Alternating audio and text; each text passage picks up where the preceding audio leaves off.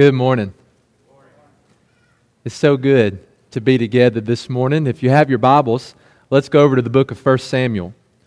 1 Samuel chapter 4, if you have your copy of God's Word, we're going to be studying in what Brad just read for us. Appreciate him reading that story in 1 Samuel chapter 4, verses 1 through 11. If you have your Bibles and you like to follow along, we're going to be studying in the 4th chapter of 1 Samuel and the first 11 verses of that chapter. 1 Samuel chapter 4, verses 1 through 11. 1 Samuel chapter 4, beginning with verse 1. And the word of Samuel came to all Israel. Now Israel went out to battle against the Philistines. This is not a new struggle. This is not a new conflict. This is not the first time, nor is it the last time in Scripture where the Israelites and the Philistines are going to fight against one another. The Philistines were perpetual enemies of the Israelites. In this chapter of the enmity that existed between the two nations, the Philistines once again want to dominate the Israelites. The Philistines once again want to overtake the land where the Israelites were dwelling.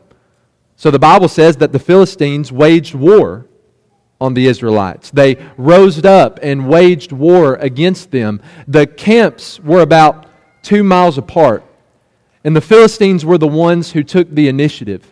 The Bible says that they drew up in line against the Israelites. From that point, the battle started. The battle waged on. The battle continued until the text says it spread out in verse 2. The battle expanded. It filled the entire region where they were fighting. In the first couple verses of this story in 1 Samuel chapter 4, Israel's enemy, the Philistines, rose up against them and waged war against them. The question that I want you and the question that I want me to consider this morning is, does that sound familiar? Is that something that looks familiar to you? Is it something that looks familiar to me? Because the reality is we all have battles that we're fighting. Whether they be physical, whether they be spiritual, or whether they be emotional, we all have enemies in our lives that have risen up against us. We all have battles that are constantly being waged, battles that we are constantly having to fight. I'm not talking about battles that take just a few minutes or a few hours and then they're over. I'm talking about battles that take up days and months and weeks and years of our lives. Battles that we encounter every day. When we wake up in the morning, we're fighting that particular battle. When we go to bed at night, we're fighting that particular battle. Maybe it's even something that keeps us up at night. I'm not talking about a battle here in our lives as we look at 1 Samuel chapter 4 that only takes up a small part of our existence. No, I'm talking about a battle like the one that's described in 1 Samuel chapter 4 verses 1 and 2. I'm talking about a battle that spreads out. A battle that expands, a battle that fills our entire lives. It fills every single area of our lives. You know what I'm talking about, don't you? Have you been there before? I'm talking about a person who receives a very serious diagnosis from the doctor. And into the foreseeable future, that person is going to have to wage war against that particular disease, wage war against that particular illness. I'm talking about a person who constantly struggles with the stress, the worry, and the anxiety of life. And it just sits in their heart. It weighs them down. It's continually a burden in their life. It robs them of joy and peace and happiness. I'm talking about a person who is constantly falling into the same temptation. A person who faces the same choice, the same temptation every day and continually chooses the wrong path. I'm talking about a person who's constantly filled with shame and guilt because every day they come to the fork in the road and they choose to go in the wrong direction.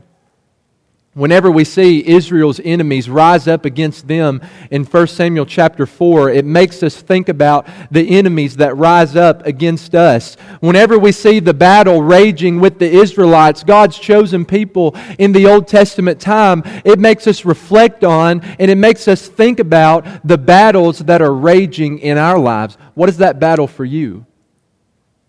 What is the enemy that's rising up against you? Oftentimes we can't control our battles. We can't control how painful the battles are. We cannot control what the enemy does. But what we can control is how we respond to it. When our enemies rise up against us and the battle rages around us, where do we oftentimes place our trust? I want to suggest to you that oftentimes when enemies rise up and battles rage around us, we oftentimes place our trust in the very same places that the Israelites placed their trust in 1 Samuel chapter 4, verses 1 through 11. And we shouldn't be surprised whenever we place our trust in the same places that they did. We shouldn't be surprised, we shouldn't be confused when we experience the same results, or it might be more accurate to say, we shouldn't be surprised when we experience the very same consequences. When enemies rise up against us and the battle rages on in our lives, oftentimes we place our trust in ourselves. Isn't that what the Israelites did? In the first 3 verses of 1 Samuel chapter 4, battle was not a new idea to the Israelites. The Israelites had an army that was very well seasoned.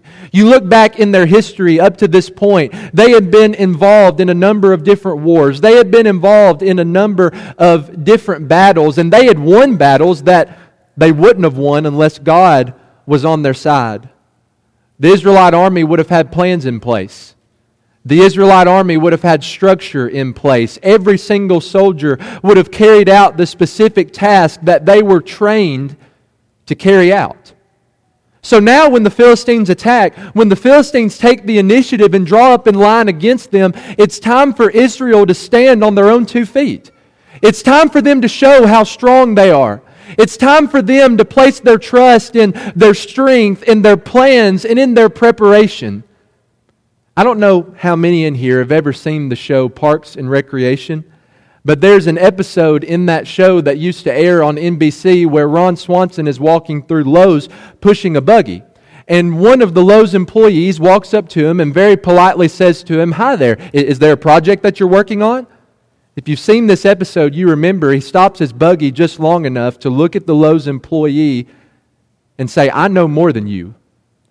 And then he pushes his buggy and he walks off without saying another word. Of course, the Lowe's employee is completely thrown off guard by that, completely thrown into confusion. You can imagine the Israelites in 1 Samuel 4 doing the very same thing. They look at themselves. They look at the They look at the Philistines, rather. And they say something like, "This is going to be a piece of cake. We're stronger than you. We're more prepared than you. We're more skilled than you.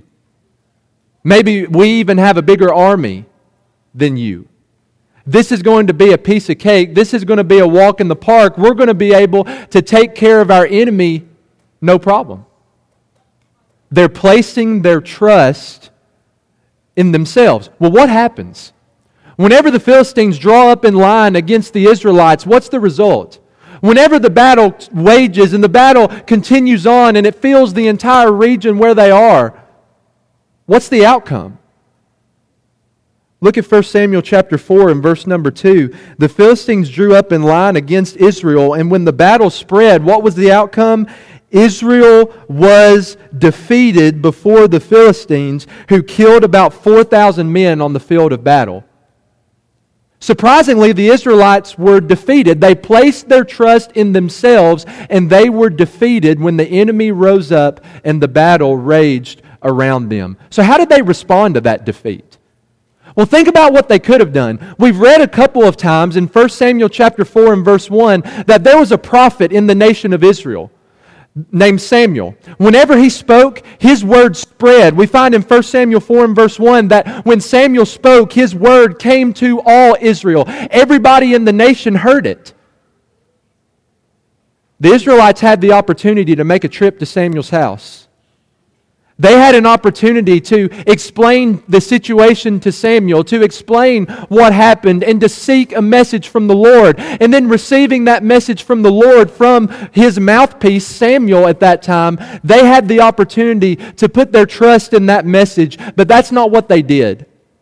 When you look at 1 Samuel chapter 4 and verse 3, the elders, the leaders of Israel come together. They talk about the war. They talk about what went wrong in that particular battle. And they come up with a solution. They come up with a plan to fix it.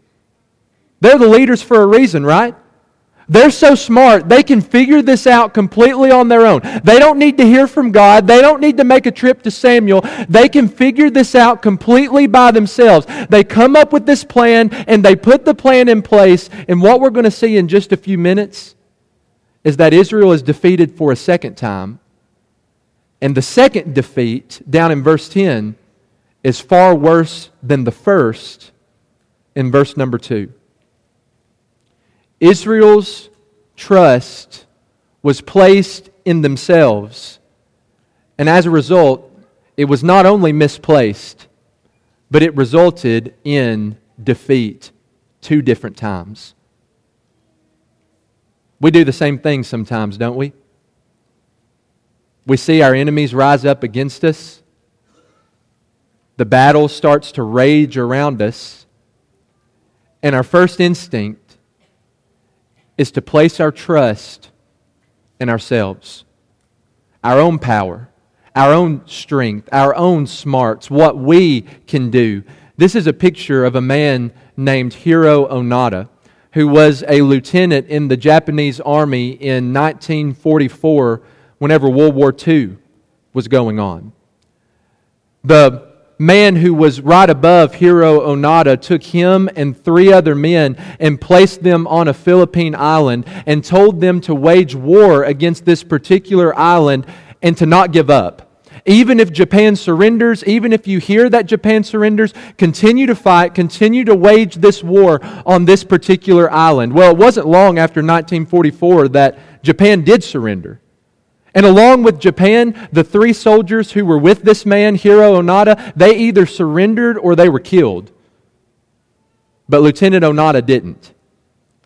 For the next 29 years, Hiro Onoda waged World War II completely on his own. And in the next 29 years, he killed about 30 Philippine nationals, fighting World War II completely by himself. It wasn't until 1974 that he eventually surrendered. They had to bring who was his general over to this Philippine island to convince him, okay, you can stop now. Would you be willing to do that? See, we look at a story like that and we think that that's crazy, right? How did he think he could fight that war by himself? But not just fight the war, how did he think that he could win this war against all of these different nations completely on his own? We look at a man like him and we think that's crazy, I would never do that. But isn't that exactly what we do sometimes? Our enemies rise up against us, the battle starts to rage around us, and we place our trust in ourselves. We lower our shoulder and we see how hard we can push against it. We place our trust in our own ability, in our own preparation, in our own skills, our own strength, and our own power. And it might work for a little while.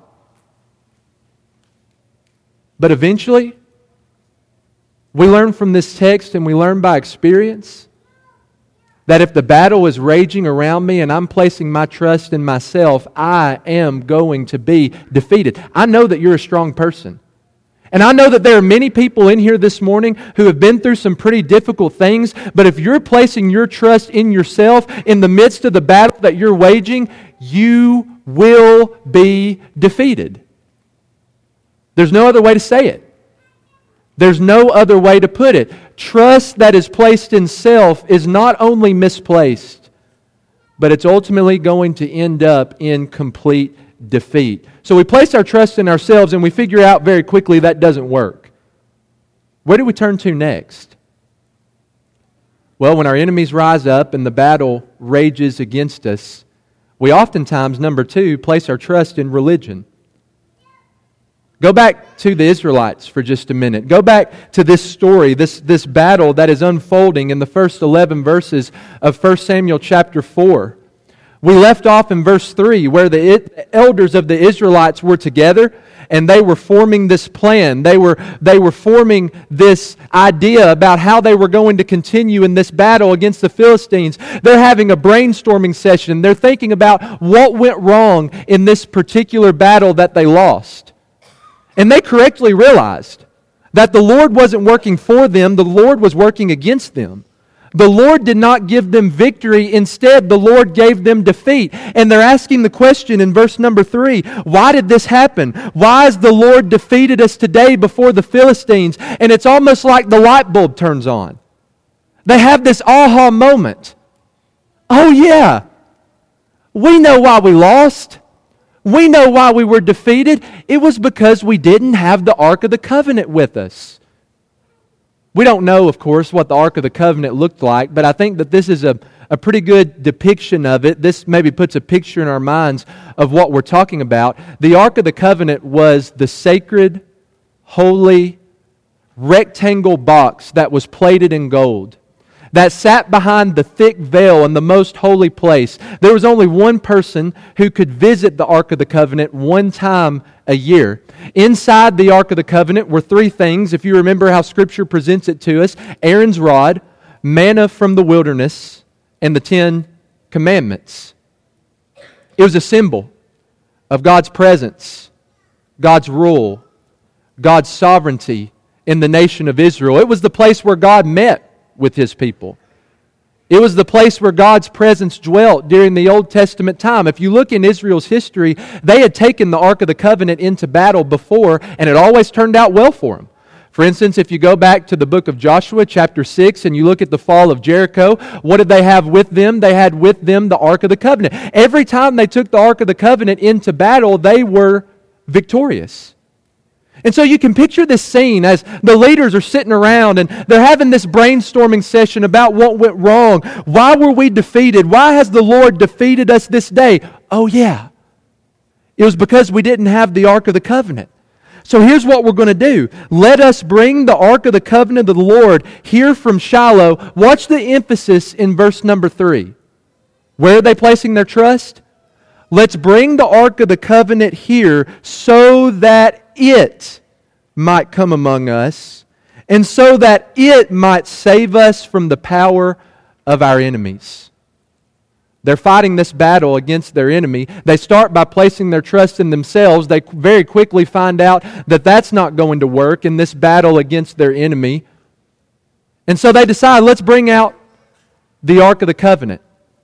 That's what we're missing. Let's bring out our most holy and religious object to the battlefield so that it might save us. Where were the Israelites placing their trust in that statement? They were placing their trust in religion. This religious object that they're going to bring from Shiloh to the place where they were fighting against the Philistines. See, in this text, the Israelites were not interested in relationship with God. They only wanted to control God. The Israelites were not interested in submitting to God. They only wanted to use God. The Israelites were not surrendering themselves to God. They weren't interested in developing and deepening a relationship with God. They weren't falling in love with God.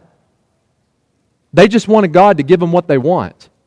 Oh, we'll bring the Ark of the Covenant here so that God will give us victory, so that God will help us then. They're using religion to try to manipulate God. And they're seeking Him not because they view Him as worthy, but because they view Him as useful. Now that the Ark of the Covenant is here, God has to help us. He's not going to let us be defeated if this holy and religious object is in our midst. They're placing their trust in religion. And to make things worse, who are the two individuals who carry the Ark of the Covenant to the battlefield?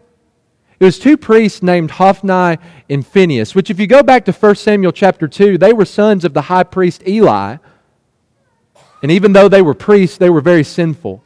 They were the priests who were committing sexual immorality with various women outside the door of the tabernacle. They were the ones who were continually treating the offering of God with contempt. They're the ones who bring this most holy and religious object to the battlefield where the Israelites are fighting. Whenever the Ark of the Covenant gets there, how does Israel feel about it? Oh, they're excited. And they're so excited that they let out this great shout. And the Bible says that the shout was so great that the earth resounded. How did the Philistines feel about it? They were scared to death. They were frightened.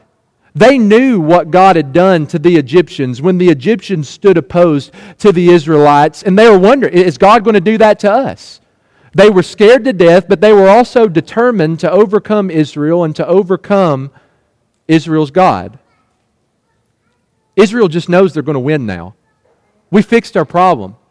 We have the Ark of the Covenant. We can't possibly be defeated. And so they're excited. They're already celebrating a great victory, and the Philistines are shaking in their boots. Well, you go to 1 Samuel chapter 4 and verse 10, and what happens? What happens is not what anybody expected. So the Philistines fought, and what? Israel was defeated. How great was their defeat? Well, their defeat was so great that instead of reconvening like they did earlier in the chapter, each man has to flee to his own home. Their defeat is so great that this time the death toll is not just 4,000, but times that many times over, it's 30,000 Israelite soldiers. Their defeat is so great that the Ark of the Covenant is captured and taken by the Philistines, which dominates the next few chapters in the book of 1 Samuel. And their defeat is so great that even the two who were just carrying the ark, who weren't even involved in the battle, were killed in the battle. The two sinful sons of Eli, Hophni and Phinehas. The Israelites not only placed their trust in themselves, they also placed their trust in religion. This religious object that came in their midst. And as a result, again, their trust was not only misplaced, but their trust resulted in their defeat. But once again, when we look at our lives, we do the same thing, don't we? When our enemies rise up against us and the battle rages around us, oftentimes the temptation is to place our trust in religion. Can I show you what that looks like? Can I show you how I've seen that in people's lives? We see the enemy start to rise up, and the battle starts. The battle rages on, and it causes a lot of pain. It causes a lot of difficulty in our lives. And as we've been talking about, our first instinct is to see, what can I do about this? We place our trust in ourselves, and we very quickly find out that that's not going to work. So where do we turn next? Well, we turn to religion. We invite the ark of God as a second priority to step out onto the battlefield, and we start doing some really religious stuff. We might start going to church more. We might start reading our Bibles more. We might start praying more regularly, but it's not because we love God. It's not because we want to deepen or develop a relationship with God. It's not because we want to submit ourselves to God or we want to surrender everything to the Lordship of Jesus. It's because we want to use God. We want to manipulate God. We want to twist God's arm into giving us what we want and doing what we want Him to do.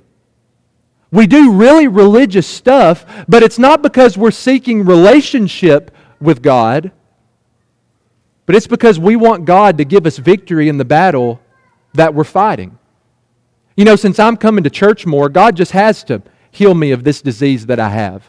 Since I'm praying more regularly and I'm reading my Bible every day, God has to fix my broken marriage. Since I'm doing all of this religious stuff and I've really stepped it up lately, God has to give me victory in this battle that I'm fighting. I think oftentimes we treat God like a vending machine. You're not going to go up to a vending machine if you're not hungry or thirsty. But then when you get a little bit hungry or a little bit thirsty and you're not going to be able to make it back to the house, you walk up to the vending machine, you put your money in, you pick out what you want, and you get exactly what you want. And when battles rage around us, we expect God to be that way. If everything's going well, I don't really need Him. But whenever I need something, I'll put my money in, I'll pick out what I want, He'll give me what I want, then we can go our separate directions. We treat God like a waiter at a restaurant. I don't know about you, but I don't want a waiter hovering around my table if my glass is full of sweet tea. But as soon as my glass is empty, that waiter better be there within the matter of a few seconds or I'm going to get mad, I'm going to complain, and his tip is not going to be as high. We treat God like a landlord. As a renter, you probably don't call your landlord on the weekend just for kicks and giggles, just to shoot the breeze. As a renter, you call your landlord when things are broken, when things need to be fixed. And we treat God that way. God, I'm fighting this battle in my life. This enemy has risen up against me, and I can't do it by myself, so I'm going to do some really religious things just so you'll help me. I'm going to do some really religious things just so you'll give me what I want. I'm going to call the ark of God out onto the battlefield as a second priority. When you place your trust in religion, it might look good on the outside, but don't be surprised when you're defeated. You might do a lot of good things, and it might look really good to those who can see your life, and you might even feel really good about it. But if you're just placing your trust in religion and you're using religion to try to get what you want out of God, don't be surprised when you fall flat on your face. You experience a defeat that's even worse than the first one. We can't control what battles surface in our lives and what our enemies choose to do, but we can choose how we respond to it. We can choose where we place our trust, and I would suggest that oftentimes our trust is misplaced. We place our trust in ourselves, we place our trust in religion, and we wonder why we end up being overcome. We wonder why we end up being defeated. It's because of a misplaced trust. Well, if those two things are the wrong answers, what's the right answer? When our enemies rise up against us and the battle rages around us, where should we place our trust? You know the answer, don't you? I'm not placing my trust in myself. I'm not placing my trust in religion. When the battle rages, I'm placing my trust in God. And that's what the Israelites should have done in 1 Samuel chapter 4. Instead of looking to themselves, instead of looking to a religious object, they should have looked towards and placed their trust in their holy, loving, all-powerful God. But they didn't. If you flip over just a few chapters to 1 Samuel chapter 7, in verse number 3, Samuel addresses the Israelites for the first time since this event happens in chapter 4. And I want you to notice what he says. It said, Samuel said to all the house of Israel, if you are returning to the Lord with all your heart, then put away the foreign gods and the Ashtoreth from among you, and direct your heart to the Lord, and serve Him only, and He will deliver you out of the hand of the Philistine. See, that's what they should have done. That's where they should have placed their faith in chapter 4. That's what Samuel is telling them. And so he tells them, you want to be victorious? When your enemies rise up, do you want to be victorious when the battle rages around you? You have to realize that you've left God. You have to realize that God is in your rearview mirror. So if you'll return to Him with all of your heart, and if you'll put away these idols that you've been serving above Him, if you'll direct your heart directly to the Lord and you will serve Him and Him alone, listen to what He'll do. He will deliver you out of the hand of the Philistines, and He will give you victory over your enemy. Well, you continue reading in 1 Samuel 7, and the people responded positively to Samuel's message. They put their trust in the Lord, not themselves, not religion, but they put their trust in the Lord. And look what happens just a few verses later, verse 10. As Samuel was offering up the burnt offering, the Philistines drew near to attack Israel. How do you think Israel felt about that? Well, looking back on what happened just a few months ago in 1 Samuel chapter 4, they probably didn't feel too good about it. They were defeated not once but twice, but this time it's different. Because they had placed their trust in the Lord acted on their behalf. Notice the three words that changed the whole thing. But the Lord thundered with a mighty sound that day against the Philistines and threw them into confusion, and they were defeated before Israel. Like we've been saying, we have battles that we fight. We have enemies that rise up that we have no control over, but we do have control over how we respond. The question is, where are we going to place our trust? Don't place your trust in yourself. You can't do it alone. Don't place your trust in religion, just doing religious stuff to try to twist God's arm. Instead of those two things, place your trust in God. Fall in love with God. Develop and deepen an intimate relationship with God. Submit yourself to His holiness. Surrender everything that you have to His sovereignty. Heed the words of Samuel. In 1 Samuel chapter 7 and verse 3, it might be the case that in your life you've left the Lord in the rearview mirror. It might be the case that you've left the Lord and you're not living for the Lord. Here's what Samuel tells you to do. Return to Him. Come back to Him. Not just with some of your heart, but with all of your heart. Get rid of those idols in your life. Those things that you are continually placing in priority above God. It's time to put those things aside. Direct your heart directly to the Lord. Serve God and serve God only. Realize who He is. God is not just useful to us. God is worthy. He is deserving of our trust. He is holy. He is loving. He is sovereign. He's the one who's in control. He's the one who's all-powerful. So when your enemies rise up and the battle rages, place your trust in Him. I don't want to make empty promises to you this morning. When you place your trust in God, we're not saying that the pain's going to go away. When you place your trust in God, we're not saying that the battle's going to stop and everything's going to be easy and comfortable and smooth sailing from here on out. It's not the case. But what is the case? When you place your trust in God, even in the most difficult of situations, it gives you a hand to hold, gives you a foundation to stand on top of. It puts the Creator in your corner, and it gives you an eternity to look forward to. So place your trust in God, and it will never be misplaced. Place your trust in God, and you will not be defeated. But instead, you'll experience the greatest victory that's ever been offered to mankind.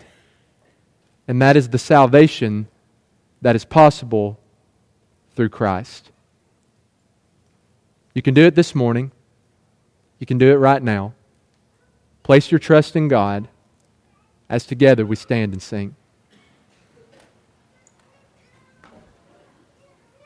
You are my strength when I am weak. You are the treasure that I seek. You are my all in all.